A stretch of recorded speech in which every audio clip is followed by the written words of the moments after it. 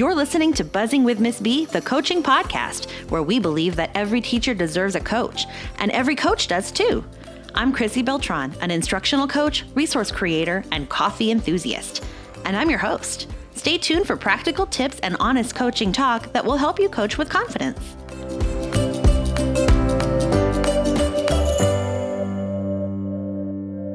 Hey coaches, this is Chrissy Beltran, and I'm so excited that you're joining me here today for this episode. This is such an important topic that we're going to talk about. As a coach, and even, as a teacher, but also as an instructional coach, I never really mastered the art of working within a reasonable time frame. My hours were all kind of like suggestions to me, and so I would just work whenever I had time to work.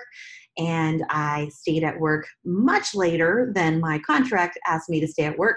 And I was busy all of the time and really bad about doing things like getting haircuts or coming home and making a good dinner for myself, or, just spending time doing things that I enjoyed doing. And for a while, I actually felt like I didn't have very many hobbies because all my time was spent doing work.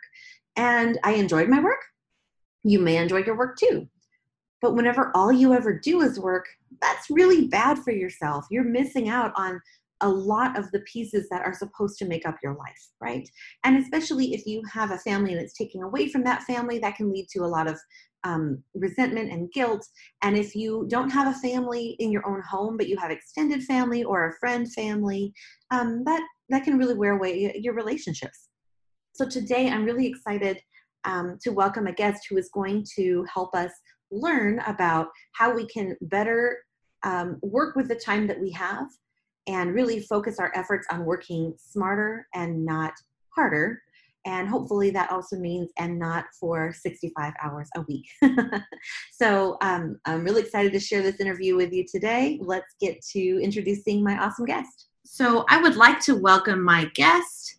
This is Angela Watson of the Cornerstone for Teachers and the 40-Hour Work Week. Angela, thank you so much for being here. Thank you for having me. I'm really excited about this conversation because I was telling my listeners that I am not very good and never have been very good about setting boundaries and working within the time that I have. So I'm so thankful that you're here to share this with us today, because I'm going to guess that a lot of the people who are listening are probably not very good at this either. So can you tell us about your journey through education and then what you're working on now? So kind of like how you have moved through this educational world and then what you're most excited about that you do now. Sure. And don't feel like it's about you not being good at this stuff. I think teaching is just a really complex job. And so is coaching, and it's always changing so much. So it's like as soon as you get one thing down, then everything changes on you. And that's even more so true right now. So, it's a really tough balance for everyone, but it's something that I'm really passionate about. It's something that I really cared about a lot as a teacher. I was in the classroom for 11 years, and one of my favorite things was just creating systems. Like I was always wanting to tweak things and see what could I do to really maximize the time with kids and make things more efficient and effective. So I just was doing it in my own classroom, and then I started doing professional development around it, and people were like, you should write a book. And so I did. I wrote my first book, just sharing what I did in my classroom, and everything just really came organically from there. And eventually I moved into instructional coaching. I've worked for 2 different consulting firms in New York City, working in all 5 boroughs. And now most of the coaching that I do is online through my programs that I've created. So the main one is what you mentioned, the 40-Hour Teacher Work Week, which has around, I think, 36,000 teachers in it now who have completed the program. We've got about 4,000 that are in this current cohort. And that's a program that's really being used in schools across the country. So that's where most of my coaching is done. That's amazing. And I remember reading this. I listened to your podcast for a few years. I've listened, and I remember you shared that journey in one of your episodes, and it just was, it resonated with me because I had so many of those same experiences trying to figure out how to make things work well with what you've got. So I love that story. So why do teachers specifically, you kind of mentioned this, and instructional coaches as well, feel this constant expectation to work every minute of every day? What is that about? Because I know people in other sectors and realms, and they do not feel like that. So how does That's right. Right. Um, like no one says to a police officer, well, there's still like an unsolved crime. How dare you go home and have dinner with your family, right?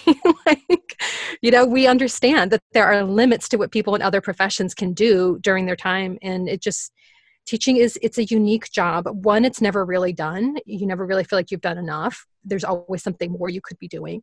And I think a lot of that is because you're working with kids. I'm not a parent myself, but I assume it feels like that as a parent, where it's like there's always something more you could be doing to help and support your kids. And so it's really hard to just draw the line and say, well, I'm not going to do it when, the kids that I care about are on the line. So I think you fall into this trap where you're sort of comparing yourself to all these other people and all these things you wish that you could be doing to support kids. So if you could only do more, then somehow miraculously they'd all be thriving. They'd all be on grade level or above grade level. They'd all be, just doing fantastic in every area if you just work harder. And that's an impossible trap because the expectations keep getting raised.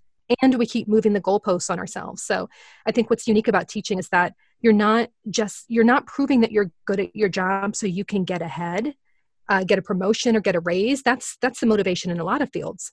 What's on the line here is proving your dedication to kids. There's this belief that you can't do a good job by working your contractual hours. It's too much, to do in this period of time. You've got to be willing to work evenings and weekends. And if you put your own needs or your own family first, then you must not care about kids. You're not in the profession for the right reasons. And that right reasons is sort of like in air quotes there. It's meant to be like purely altruistic reasons. So I really want to challenge that correlation between effectiveness and hours worked. It's not how late you're staying in the building that makes a difference. It's whether you're focused on things that really make the biggest impact for kids. Mm-hmm. Yes, that's such a good distinction. I know I myself have felt that way. You're at your office and you're like, well, it's only 4:00. What else should I do? Mm-hmm. Looking for things. Not that there isn't something always to do, but do you really need to go out looking for it? No, that's exactly right. And it's like you can't even give yourself permission to stop. It's like I got through the list of the things I wanted to do, but I'm not drop in bed exhausted yet. I still have 5% left to give. So what else can I knock out today? And it never ends. Yeah, it doesn't. And so instead of using that 5% for, like I mentioned earlier in my introduction, getting a haircut or, making yourself a decent meal or taking a walk or, riding a bike or something, you just give it at work and then you go home and you're like, I'm exhausted. I'm going to sit on the couch and watch, I don't know, something dumb. So that's right. That's it. That's the trap. I fight it every day. So how much time does the average teacher actually work every week? And I'm assuming that coaches are probably somewhere in that same range because coaches, while some people feel like, oh, they don't have a classroom, so they have more flexibility with their time. But because of that, they get extra responsibility. So I'm thinking coaches and teachers are probably working about the same amount of time. Yeah, I have a feeling you're right. I know that the average teacher who joins 40 hour is working, according to our surveys, they're working on average 62 hours a week. With the program, they're working around 51 hours a week. So that's about 11 hours a week saving, which definitely adds up over time. It's still far more than they're contracted to work, though, because the average contractual number of hours is 40, hence the name of the club. It's really about maximizing those 40 hours. Mm-hmm. With remote learning, of course, I think it's a little less clear-cut because this past spring, some teachers were working fewer hours than normal because they weren't allowed to do video meetings. They weren't allowed to grade student work. Hardly any of their kids were engaged. And then we had others who were working 15-hour days, 7 days a week, trying to make the transition. Some worked a lot at first, and then some were able to kind of settle into good systems after a while. So, I mean, the answer is that it varies, but in general, there's definitely been more pressure for teachers to work on evenings and weekends since the pandemic, because now we've lost those defined hours that come with face-to-face instruction. It's not like the bell rings, your contractual hours are over, now you get to go home. If you're working from home, it's, as you know, it's really, really easy to get, that just spills over into your evenings and weekends really quickly. Absolutely. You have a couple minutes, so you do something for your work. You have to have, or I'm going to just sit here and watch TV, so I'm going to do something for work. So yeah, you always find more time. So do you have any data on instructional coaches or support staff, or is that just kind of bundled into the teacher data? I think as a default, coaches are also working longer than their contractual hours, as you were saying. And in some ways, I think the pressure to be available in the evenings and weekends is even greater for coaches because you need to be able to support teachers outside of their instructional time. Right. And work-life balance is a struggle, really, I think, for everyone who works in a school, because schools are not fully funded. So pretty much every position in the building requires people to go beyond the job description. Everyone is trying to accomplish more than they possibly could in a 40-hour contractual work week. Yes, absolutely. And that's a very good point, because as a coach, I know that I felt like, okay, there are things that I can do during the school day and things that that I have to do after the school day, because I need to do certain things when teachers are available and I need to do other things when kids are available in classrooms. So you're That's right. split up, and then it very easily becomes, well, teachers need me, so I guess I'll be here until 6 o'clock every day because that's when they're free. Mm-hmm. So what are the effects of working these extended hours? Like, why is this an issue and something we should really be aware of cutting back on? I think a lot of educators feel like, they're not doing a good enough job, and because it's just so hard. And you wonder, like, how could it be so incredibly exhausting? How does it not get easier as I get more experience? There must be something that I'm missing. There must be something that I'm just not doing right. And we used to tell new teachers, don't worry, it'll get easier the longer you've been in the profession. But I don't know that that's true anymore. Do you? I don't think it's true at all. I don't remember. I think I felt more confident in some things as a teacher with a little more experienced, but I don't ever feel like it got easier. I think Yes. I got better at things. But then I also got better enough to know how much more I could do and how many cool things I could do if I just made the time for it, and how important it is to give quick feedback. And so I feel like I just added more things to my plate.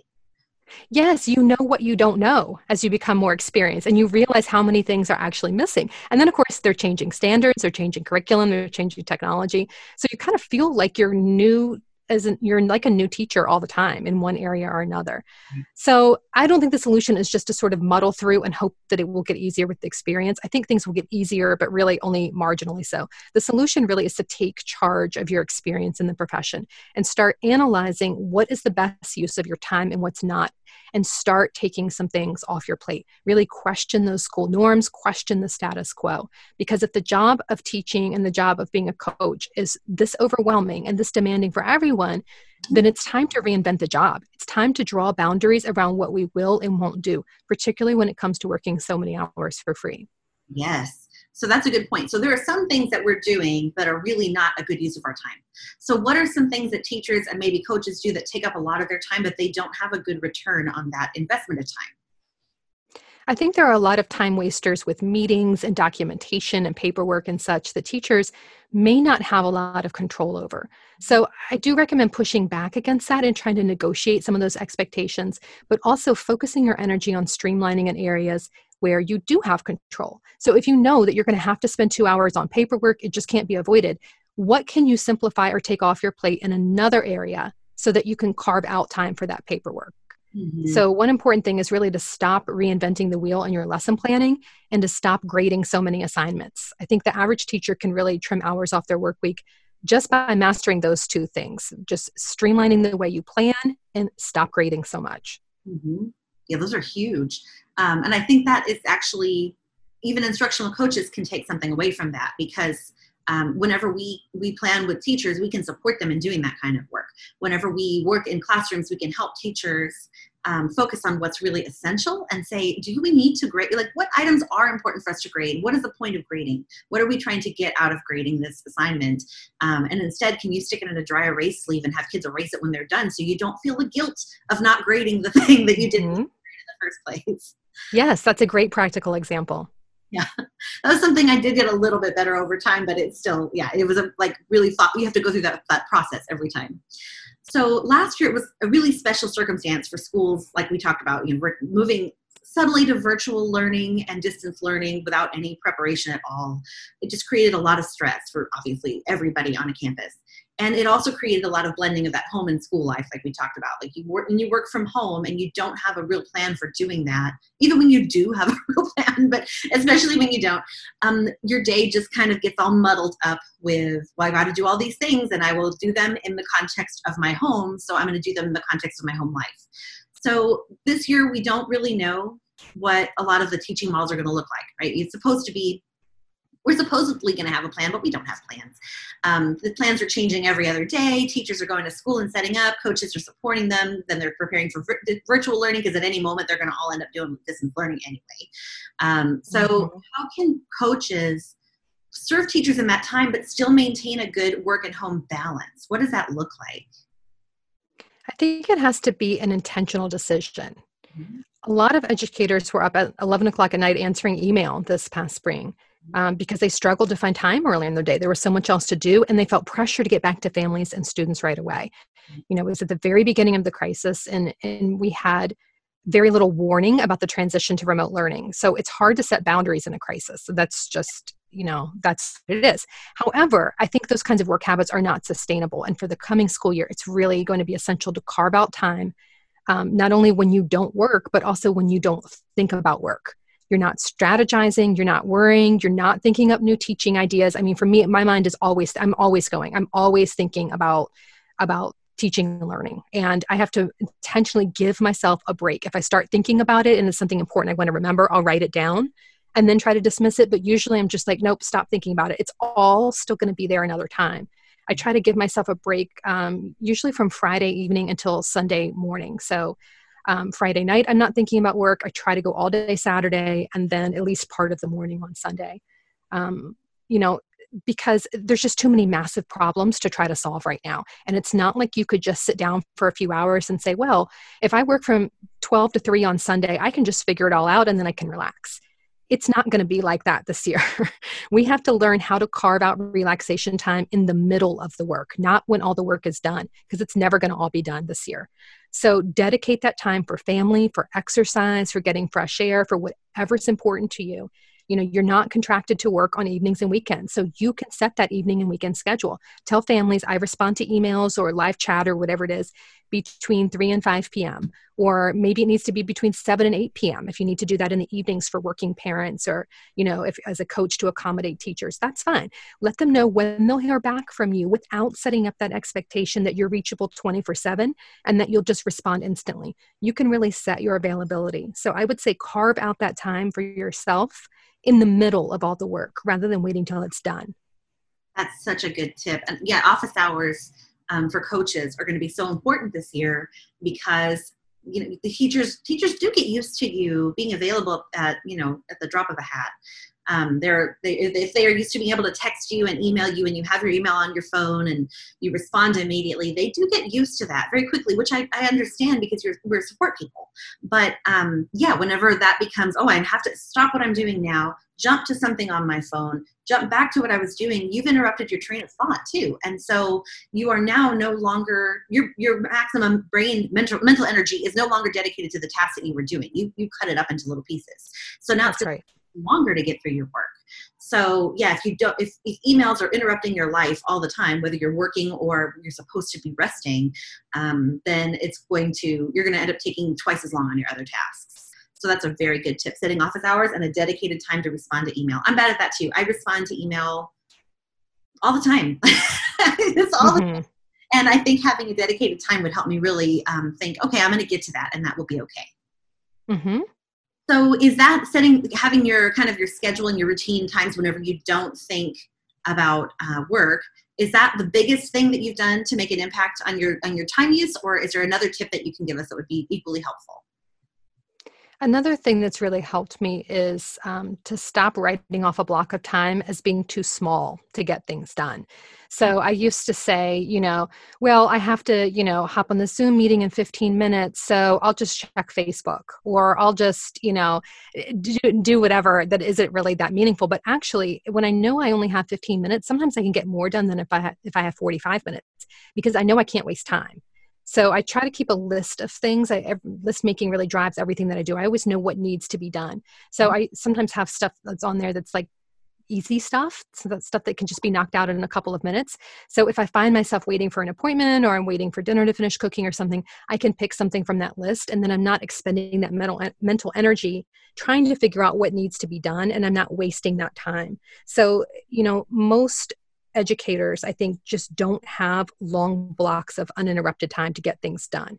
And if you tell yourself that's the only time that you can do stuff, you're going to just be perpetually frustrated. So try to save those long blocks of time for the really deep work, like lesson planning, the really big picture things that you really need to get lost in your thinking and really be absorbed in the task. And then the rest of the stuff, email, paperwork, lesson preparation materials, that sort of thing. You can do a lot of that stuff in smaller blocks of time, and they really do add up. Yes, that is such a good point. I've had to really change my thinking around that lately as well. I used to have a wonderful babysitter who we love that my daughter would go to twice a week for about 6 hours during the day. She would stay there, she'd take her nap, she'd play, and then she'd come home. And I would work so hard during that time frame so that I could be done whenever I went to pick her up. But now with, coronavirus, COVID-19, I'm not taking her anywhere. She's not seeing anybody else. And so I have her here with me all the time. So I've had to change for the longest time, I was like, well, I can't do big things because I only have maybe an hour and a half before she wakes up in the morning. And then I have maybe 2 hours during the nap on a good day. So, I'm going to have to put off doing big things. And then March passed and April passed and May passed, and it was just thing. And I was like, well, I guess I'm going to have to figure out how to do big things whenever I only have a couple of hours a day. I have to do that. And it completely, and I have, it's, everything's working and we're doing okay. And I'm able to produce about the same quantity of work that I was doing before and the same big projects that I was doing before. But I didn't think I could do it because I was used to working in long chunks and I had to shorten that time frame and do it in little pieces. So yes. I totally agree with that. You kind of have to work with what you've got and maximize the time that you have, and don't let that limiting belief, I guess they would call it, interfere with the work that you can accomplish during that time. That's such a good point. That's right. Yeah, I like that. So can you walk us through the basic principles of the 40-hour work week, which is this program that you've created to support teachers in kind of re-envisioning, right, and changing the way that they approach their time management, I guess? That's right. It's about finding a sustainable way to teach. I mean, there's lots of effective ways to teach, but many of them will burn you out after a couple years. So how can we do this if you want to be in this for the long run and pace yourself, and become a better educator over time instead of trying to do everything all at once? So 40 Hour is a year-long program. And it's not designed for instructional coaches specifically, but we do have a lot of coaches in the group who utilize the materials and find it really useful. So we explore one aspect of teaching each month. And I share PDFs, audio, and printable forms and templates to help folks streamline in that one area. So that way we're not trying to change everything all at one time. And you have a whole month to kind of experiment with different strategies. And this year there's also remote and hybrid learning bonuses to support teachers who are doing that. So, I think it's important to provide ongoing support to teachers. And to me, that's really what the difference is. What you need in October is different from what you need in January, which is different from what you need in April. And I think it's easy to just read a book or to listen to a podcast or something one time and get the ideas, but coming back and implementing them on a regular basis, you have to be continually thinking about this kind of stuff and talking it through with like-minded people and making it a part of your daily practice. So that's really my vision for teachers, to help make this something that they're thinking about on a daily basis, and just it's a lifelong journey. It's always reflecting on how you're using your time and what makes the biggest impact. Yeah, that's really great. It sounds like a really awesome community to be a part of. And so some of the foundational beliefs, I'm assuming something along the lines of that you can be an ethical teacher and do a good job, but still not spend your whole life teaching. I'm assuming that one of the guiding tenets maybe is something along those lines. That's right. Yeah. I mean, there's lots of core principles that we return to over and over. Some of them that we've already talked about. Some others involve being really careful about multitasking, which is something that you touched on here, about not trying to do two things at one time, and then you're trying to focus on too much at once, and everything just ends up being slower and poorly done. So really being intentional about that. Thinking really carefully about your breaks. So it's easy to let 15 minutes go by just popping into a coworker's room to chat or something like that. But really being intentional about, when do I want to start working and when do I want to stop working? Another thing that I try to help teachers do that would also be applicable for coaches is thinking about a target number of hours that you're willing to work. planning it out in advance and saying, okay, I can come in 2 hours early on these days. I can stay an hour late on these days, and I'm willing to give up 3 hours on my Sunday. That's a total of, let's say, 50 hours. So let's make that my target. I'm going to map out my schedule, and I'm going to know in advance when I go into school 2 hours early, here's what I'm going to work on. I'm not going to just walk around my classroom and chat and eat breakfast and hang out. I have these specific things. I'm going in 2 hours early for this reason. I'm going to do these things, and then I'm done. And if it's not done during that time, then it's just going to have to wait till the next time period, because I'm only willing and able to give up 50 hours to work this week. I cannot do 80 hours. I just can't do that this week. So I'm going to do the most important things. I'm going to map it out so I know what to do. I'm going to have my target number, and I can be flexible with it. Sometimes we underestimate, or unexpected things catch up to us that we weren't expecting. But the idea is that you're not just staying at work until it's all done, or keeping the laptop open until all the work is finished. It will never be finished. You decide when it's done. Ooh, that's empowering. So if people only walk away from this episode with one idea, what should it be? Should it be one of those things you just said? I think that is important. And I think also it's important to remember that we got to think about impact, right? Figure out where you can make the biggest impact for teachers and kids this year as a coach, and put the majority of your effort in those areas. So this year in particular, don't try to solve all the problems for all the people. And I am talking to myself here too, because I want to fix everything right now. I am so frustrated that every teacher is dealing with a million different problems that I can't fix for them. And I think that is going to be the story of every coach this year. It's like, I want to fix this for my teachers. I want to make it all better. And we can't.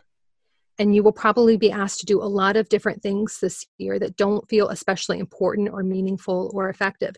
So it's important to have your own goal, something that you can focus on, even if it's something small, that makes a really real and meaningful difference. So find something to do this year for your teachers and the kids and the people you're passionate about supporting, something that gives you a real sense of satisfaction, and do that thing to the best of your ability so that you have something to hold on to when it feels like everything else is out of your control.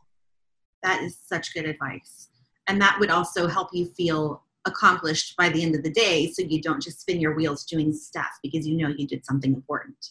That's right. Because you can easily fill your whole day just doing paperwork and, lunch duty and all this other stuff that doesn't really feel meaningful. But if you know your goal, if you know your area that you're really big on making an impact, and it could be relationships, it may not be something tangible. It could be those connections with teachers or kids or encouragement. If you know that you're focused on that and you're showing up and you're making an impact in that way, that day's going to feel really rewarding, even if you had to do a lot of tasks that just didn't feel like you were able to make a big enough difference the way you wanted to.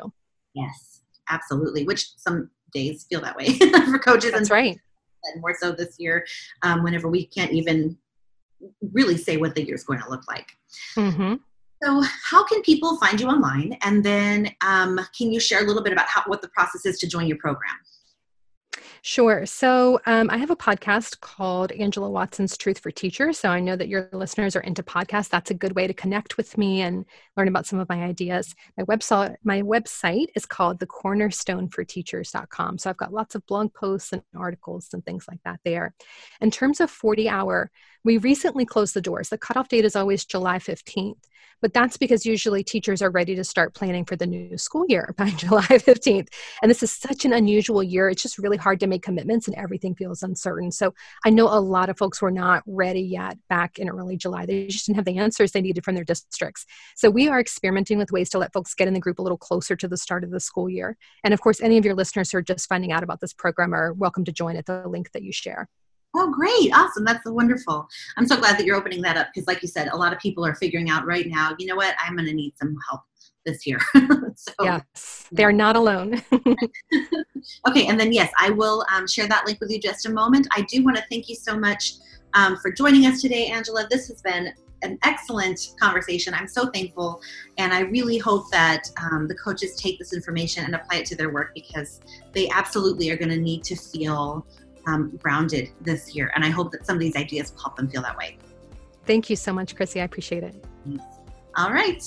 So coaches, you can get the 40-hour work week from Angela Watson if you go to buzzingwithmissb.com/40-hour week. That's buzzingwithmsb.com/40hour-week. And that'll take you to the site where you can register for Angela's incredible program and learn more about using your time well and not living your whole entire life at school. Happy coaching.